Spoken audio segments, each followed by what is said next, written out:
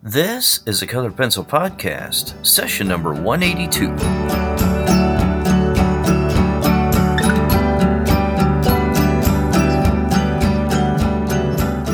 Welcome to Sharpened Artist, a Colored Pencil Podcast, where we discuss in detail all things in and around colored pencils and the colored pencil artist. And now your hosts, Lisa Clow and John Middick.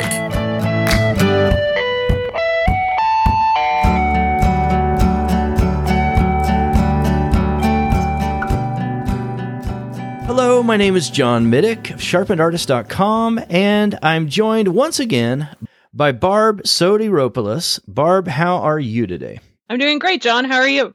I am doing never better, and this is the show about colored pencil and the colored pencil artist.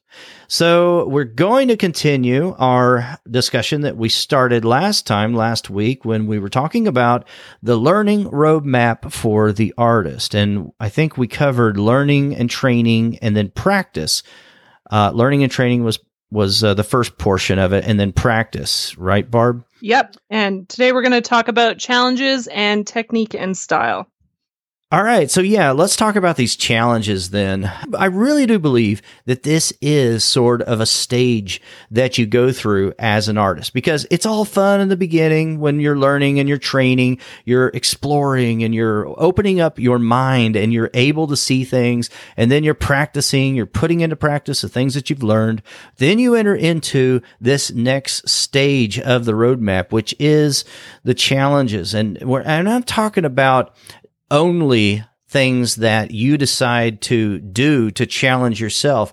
But I'm also talking about, in this area, Barb and I are talking about things that become difficult for you. And if it's not imposed, self-imposed, then I think what happens is it just becomes something that happens in the process of your learning as an artist. For you to get from point A to all the way to Z, wherever that is on that continuum. Say you're an emerging artist and maybe you want to become that mid-career artist, or maybe you've already been in this mid-career pathway and now you're approaching this established artist status. There's a breakthrough, I think, that happens. And some people, I think Seth Godin popularized the whole idea through his book, how businesses sometimes enter into what he called the dip. And so it's this messy middle. It's this area where we need to go through some hardship. We need to do some things that take us out of the comfort zone and get us away from things that maybe we can fall into just doing things out of habit or not pushing ourselves in areas where we could actually grow. So that's one aspect of it. And another aspect is the challenge of actually challenging yourself and taking on challenges, maybe entering contests and things like that, right, Barb? Yeah, actually, there's a few different ways that you can do this. When I graduated college and I had a bit of a gap where I wasn't really creating art, and I decided I wanted to get back into it. I actually decided I was going to do my own 30-day challenge drawing every day. Oh, very cool. Yeah. And I did it 2 years in a row, and then I took a break for a bit, and then I've been doing some here and there on Instagram. But one of the things that's really great about doing those types of challenges is that it helps you build habits. It can push you to do things that you normally wouldn't do. For example, there's a lot of challenges going around out there that involve prompt words. And what's really great about that is it can actually push you to draw something either conceptually or whatever that you're not normally used to drawing. So say you draw animals all the time, you may get a word that's more describing a feeling, and, you have to find a way to represent that. And that can actually creatively be really valuable to push you into doing things you're not used to doing. And actually, I find every time I do one of them, I always come away with ideas for new pieces and just things that I had never considered doing. And, if you're having any kind of creative block, this is actually a really good thing to do because it can actually push you out of that quite easily, I think. That's very cool. Photographers have done this for a long time. Yeah. You take a word, and then you match that with something representing that word in your photography. So, yeah, why can't visual artists who, use pencil or paint do the same thing? We can, obviously. It's a very good way to force yourself out of your comfort zone. Totally. Yeah, getting involved in just, having a drawing habit, creating the ritual, showing up and arriving at a particular time and just saying, okay, and we're still in 2018 here, arriving at 2019. Maybe this is the year you're going to start challenging yourself, and you recognize that when you did challenge yourself, that you actually grew quite a bit as an artist. Things became easier for you, or you had more confidence, or you were able to enter your pieces in some shows or something like that. Whatever it is, fill in the blank. But maybe this is the year you're going to do that, and you're going to say, okay, it's not about the destination or the arrival at wherever I thought was going to be so wonderful, but rather it's about this journey. It's about this process. And I'm going to engage in this process, and I'm going to just become the person who has this habit. I install this habit, and I have agency over this habit. I can make this happen. I can control. I can't control the outcome, right? We can't always control the outcome, but we can control the habits that we're involved in. And I think that's a good thing to do with your art, because we will improve if we start doing that. For sure. And I think the thing to remember with challenges as well is that, it doesn't necessarily need to be a daily challenge. It could be, there are challenges that are, you do a fully rendered piece for the month, or, maybe, if you're working full time and art is a part-time thing for you, maybe it's okay, I want to commit to doing 2 small pieces a week. Like, it can be whatever works for your schedule, but the point is, as you said, creating the ritual and showing up and doing it, and following through with what you say you're going to do. And it has applications not just in creating the habit, but also, when you're going further down the line, if you decide to make art a career, it's about establishing, best practices in terms of following through it, just in general. Because I think, some people have a hard time living up to commitments or following through with things. And the point is that if you can build the habit with that, you can learn to build those habits in other areas of your life as well. Oh, I love that. And I love it that you said, that it doesn't have to be a daily thing. It doesn't even have to be a weekly thing or a monthly if that doesn't, fit into maybe you're somebody who has small children at home, and, you've got a family that you're raising, and you have a full-time job and or a part-time job as well. Hey, trust me, I've done that. And I've talked to a lot of people who have been in that position as well. So yeah, I get it. I think sometimes it becomes a disincentive when we hear sometimes from people, oh, you have to be working at your art daily or weekly. Sometimes, when I used to hear that whenever I had small children and I was working my day job, and it's like, well, forget that then. I can't do that, and it's a disincentive to people rather than motivating them to try to help them, and, talking about follow through and creating a habit. That's enough to discourage somebody. So if you're listening today and this is the season in life that you're in, you can't spend a week or every day or get a piece completed every week, That's fine. That's okay. You do what you can with what time you do have, and you set some bounds and you set some expectations for yourself, and you say, given the challenges that I have with my current schedule, I'm going to do X in this amount of time, and whatever that amount of time is. At least set some expectations for yourself. But the point of what Barb and I are trying to say today, though, is to challenge yourself, is to put something out there that will make you stretch and will help you to accomplish some of those long-term goals. I think a lot of times we underestimate what, we're able to accomplish by installing a habit and by doing something, habitually and just dedicating some time to something. We overestimate how much we're going to get done in a year, how much we're going to accomplish. And then I think, underestimate how much we can do in a day. And if you give somebody enough time over a year isn't really a lot of time. And you may think, oh yeah, that is, I can get a lot done in a year. Look here, I've got this big goal I'm going to accomplish, That's how I'm going to challenge myself. I'm going to get 12 pieces done and they're going to be entered in all these shows. But actually, it takes some time and it takes some discipline just to build up, the habit of doing something, showing up on a regular, consistent basis. And I think we can overestimate on these short-term scales sometimes, like a year and things like that. But if you installed a habit and you did work at something consistently over several years, we can accomplish quite a bit.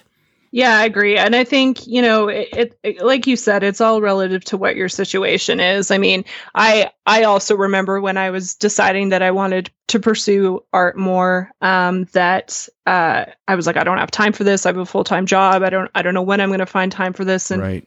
And to your point, I mean, there's always time. It just might mean that you're giving up something else. And in my case, it was giving up the amount of TV I was watching. And, I still have a lot of shows that I enjoy watching, but I either find different times to do that or, I just decided what I wanted more. And I think too, sometimes that develops over time. I mean, initially I wasn't creating art that much, and I still go through phases where I'll create a lot of work and then other times where I don't do anything for a week just because I need that break. And, if it's important to you, you'll find the time. Is sort of my true belief when it comes up to when it comes down to. And I think the biggest thing is just, as you said, like not to pressure yourself to feel like you have to be doing the same amount as someone else is, because art is in a lot of ways, it's a very self-directed thing. And so in one sense, you definitely need to create the self-discipline to be able to continue to do it. But that being said, you also don't want to make it not fun for yourself. I mean, art is one of those things that I think for so many people brings them so much joy. It's like, don't take that out of it for you, Right. Like if you're forcing yourself to draw every week and that doesn't feel natural to you, that's a problem. I mean, if you're not doing it because of, lack of motivation, like try to figure out why you're not motivated to do it. If you really enjoy art, but there's an issue, is it because, for a lot of people, they get really frustrated when they're using a medium and it doesn't look exactly like, who they're aspiring their work to look like. And they get frustrated and they're like, I don't want to do this. I don't want to work on it. But it's like, I think everybody's been there, but I think you have to remember that, that goes back to what we talked about last episode when we talked about practice, right? Like, you've got to do the work to get there, and it can be frustrating, especially if you're impatient. But, stuff like doing challenges, every little bit that you do helps. And it's important just to keep pace and keep doing it and take breaks when you need to. And I think those breaks are critical. They're so important. You need time for R&R. So if you do want to challenge yourself, has some constructive things that Barb and I actually took some notes on. Inktober is a good one to involve yourself in, and Drawwimber, Drawloween. Am I pronouncing that correct? Yeah, they're all. It sounds like a dog species or something. It's because they're all just like combinations of two words that were never supposed to be together. Yeah, this mashup here. Totally, those are all just drawing challenges that particularly happen on Instagram. Right. I mostly see this stuff written, and I'm not saying it, so it's funny. It's always funny when you have to actually say it out loud. You're like, that does not feel like it's natural. I know, but even posting on social media, I think, is another good way to keep yourself accountable, certainly, but also just kind of keep yourself on track. And it kind of helps you just looking back and like, wow, I haven't posted in a week or two or something, I'm raising my hand there. But if you start looking at that and like, okay, I have a sense of just being accountable to my Instagram account, or to my, whatever it is, Twitter account or whatever. And you say, if I look at it, I've not really established a pattern, it does something to you internally. If you start posting on a consistent basis and then you stop, even though maybe you didn't even tell yourself you're going to do it every day or every week or whatever, it does something to you internally, and it makes you start thinking about accountability. And there is some social pressure on yourself if you do that, which is a good thing.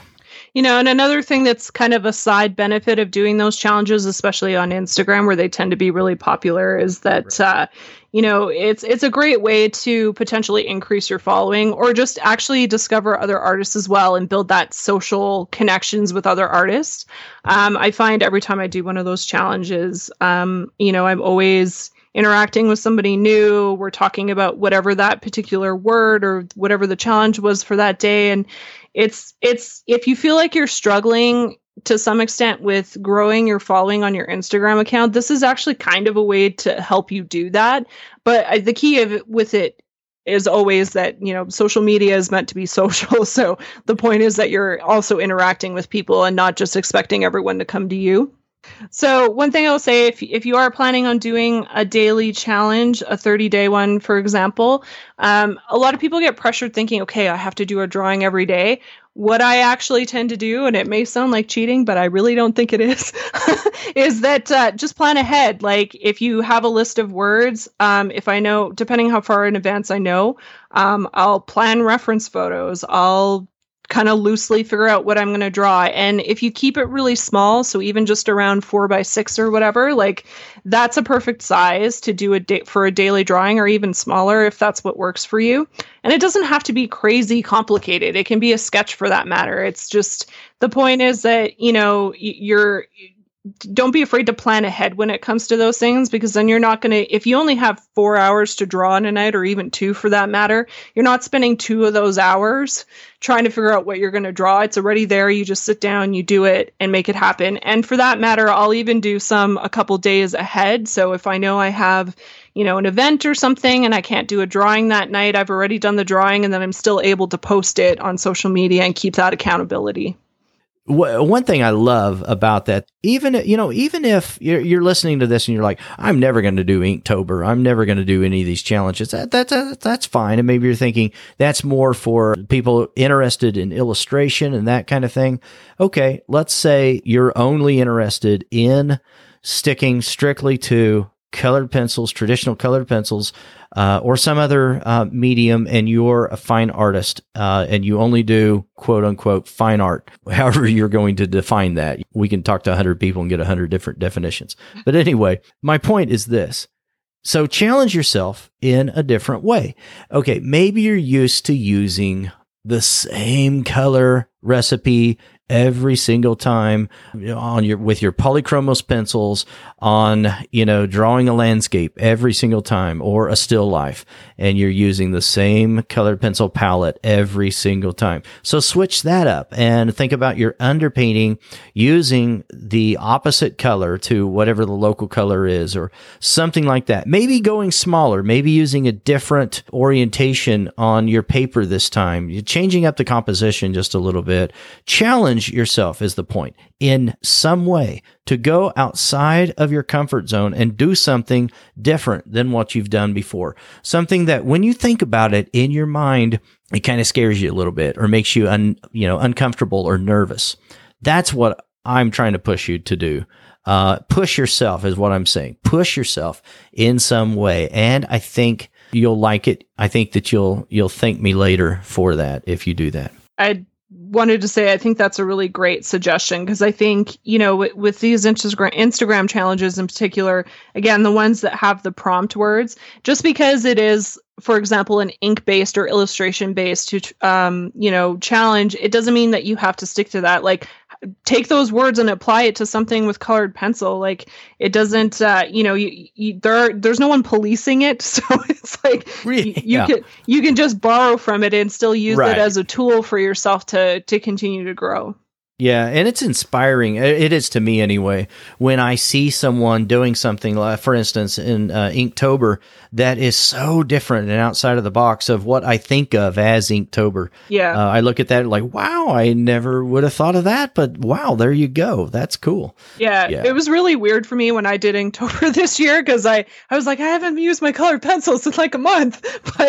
But you know what? It was actually really great because when I did go back to colored pencil, it gave me like a new, fresh perspective. And, I really, there are things that I learned from other mediums that I then apply to colored pencil and vice versa. So, I mean, it can be really rewarding sometimes even just switching mediums. And if it's not something you're comfortable with, that's fine. But definitely. I mean, if you feel like you're frustrated or having a block, like sometimes that can be a really helpful way to get you out of that as well. So what are we talking about today? We're talking about the learning roadmap for an artist. This is part 2. The first portion of your journey is learning and training, and then the next portion is practicing, honing, developing, that sort of thing.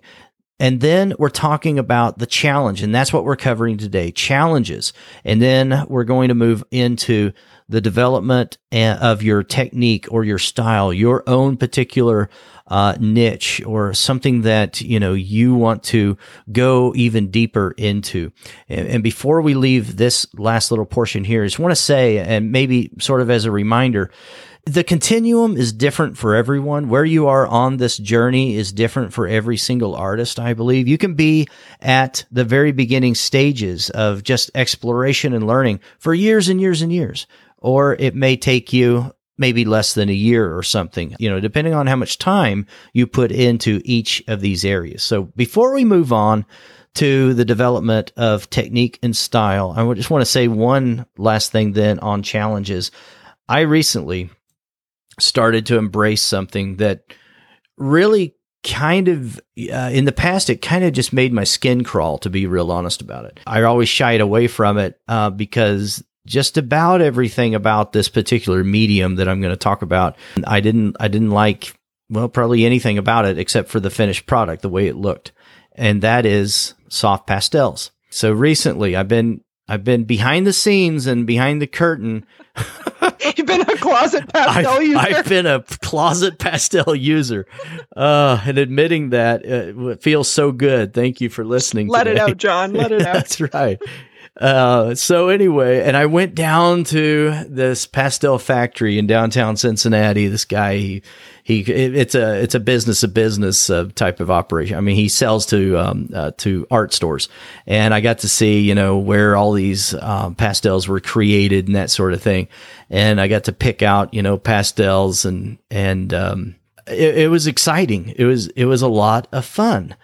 I'm starting to like pastels, and I'm not very good at using pastels right now, but I love the finished product. I don't like the chalkiness of them, and I didn't like the way they felt and the way they feel when you're putting them down, the tactile use of them. But I think what happened, and this is the reason I'm bringing this up, for that particular medium, I was still in the learning and training stage, and to some extent I still am, but I started crossing over into that practice area with pastels. I think what did it for me was the exploration of using sanded paper. And I started thinking about, if I can use colored pencils with sanded paper, why not use the traditional medium that they're actually designed for, which is, by and large, pastels. And so I started playing around with that again, for the past few years. And I got to tell you that I love how fast pastel work is. I love that piece of it. I love how fluid the medium is. There's a number of other things, but my point is that I was challenging myself. So I want to encourage you today, if you're listening and you're thinking about some other medium, maybe a complement to colored pencil, which I believe pastels are, to embrace that and to go ahead and try something to push yourself. So let's talk about development of technique and style. And I really do believe that this is one of the last steps in this development process. Yeah, technique and style is definitely something that can evolve over time. Style in particular, technique is something that I think also falls in under practice to some extent, just because you're gonna have to practice your technique to get better at it, and as well, you might learn different techniques from different people that then may change your style. So, for example, the products that are available with brush and pencil, that requires a very different technique than if you're just, if you're using OMS, for example. So, you may resonate more with one than the other. But if the point is that, take the time to play around with that and see which one works for you, which one doesn't. And the goal should not be at the end of the day to completely emulate or copy someone, but if it helps you learn and then evolve into your own style, that's always a good thing. But always keep in mind how you can make something your own. And I know that's something I've definitely talked about before, but I think this applies to style as well. I mean, there are a lot of artists out there that you can tell very clearly who they're influenced by. And in a large part, a lot of, very famous artists now were influenced by, some of the masters or whoever, right. And then their style evolves. I mean, you can always tell who's very influenced by Art Nouveau, for example, but, there's nothing wrong with, I guess, copying to the extent of learning, but then always remember to take that, involve it, and make it your own. No, I love that. And in fact, I would say, yes, copy it.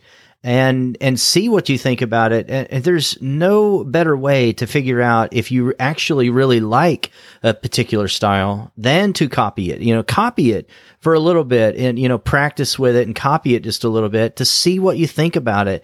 Not to stay a copyist and to just start, churning out derivative work of whoever it is you admire, but to actually explore it by copying it a little bit. And one of the best ways to do that, I think, is to take a workshop or a class from somebody who has a particular style that you like, and you'll learn their particular approach to whatever it is, and that's a fun thing to do. It's a nice thing to do.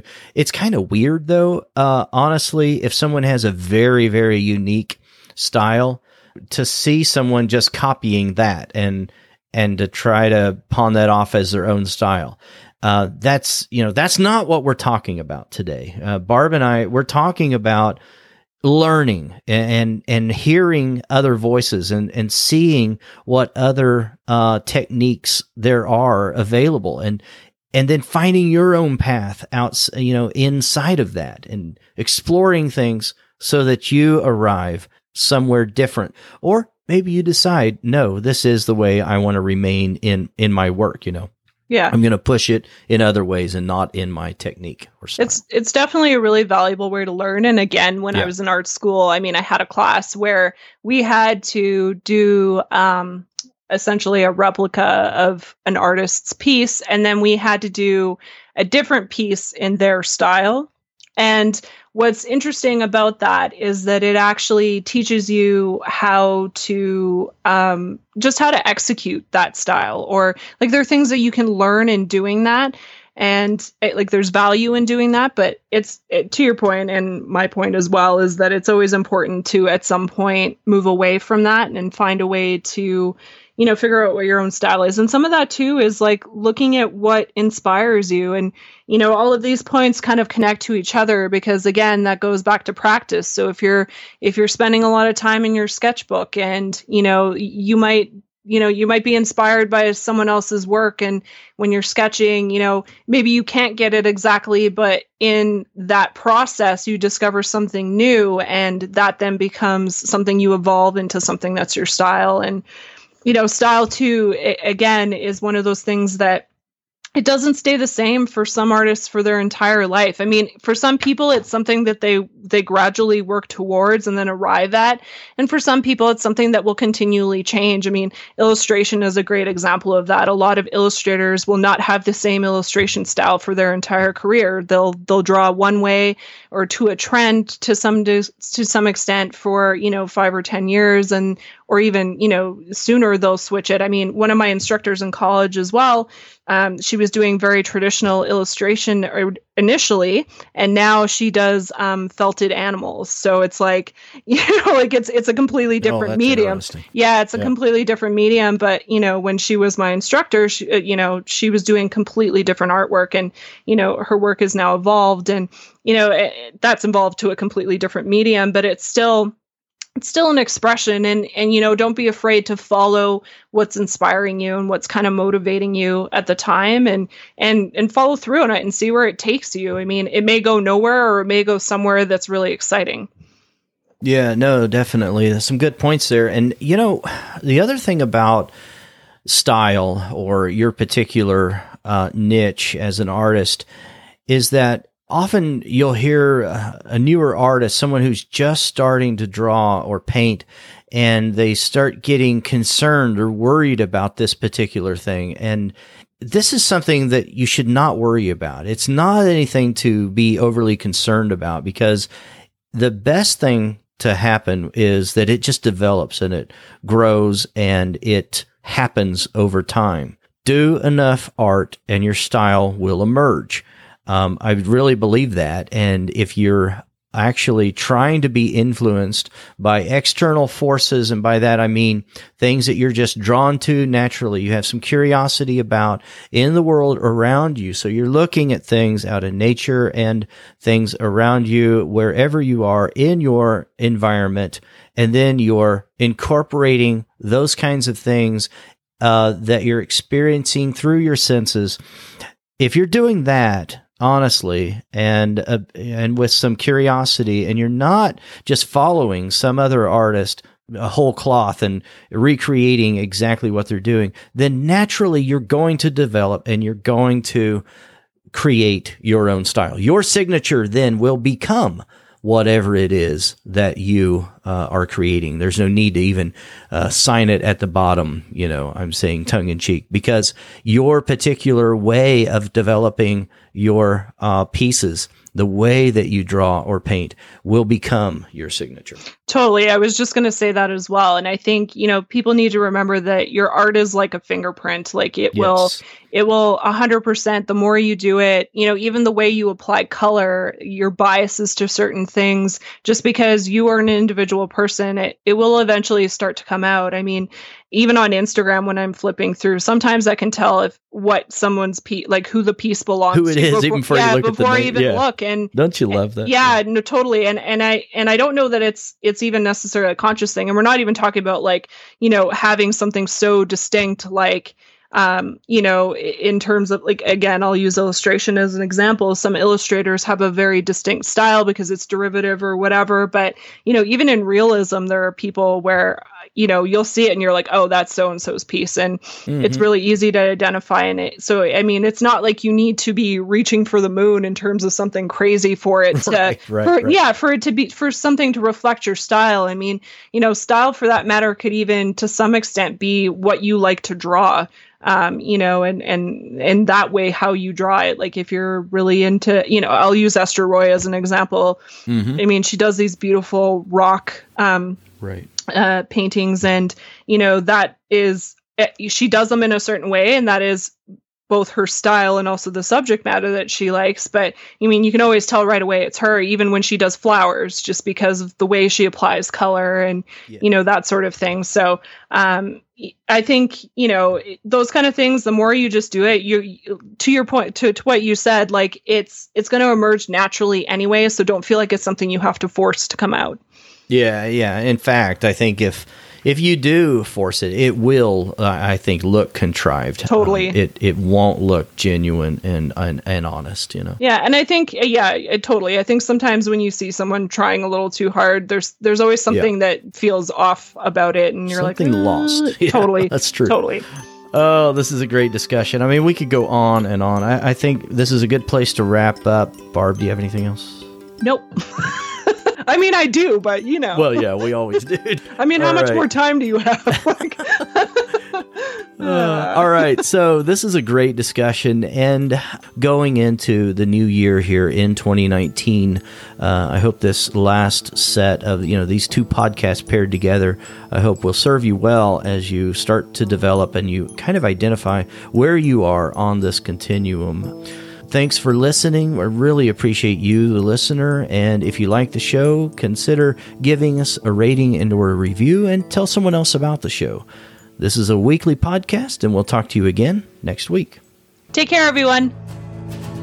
Thanks for listening to this week's episode. All the show notes can be found at www.sharpenedartist.com.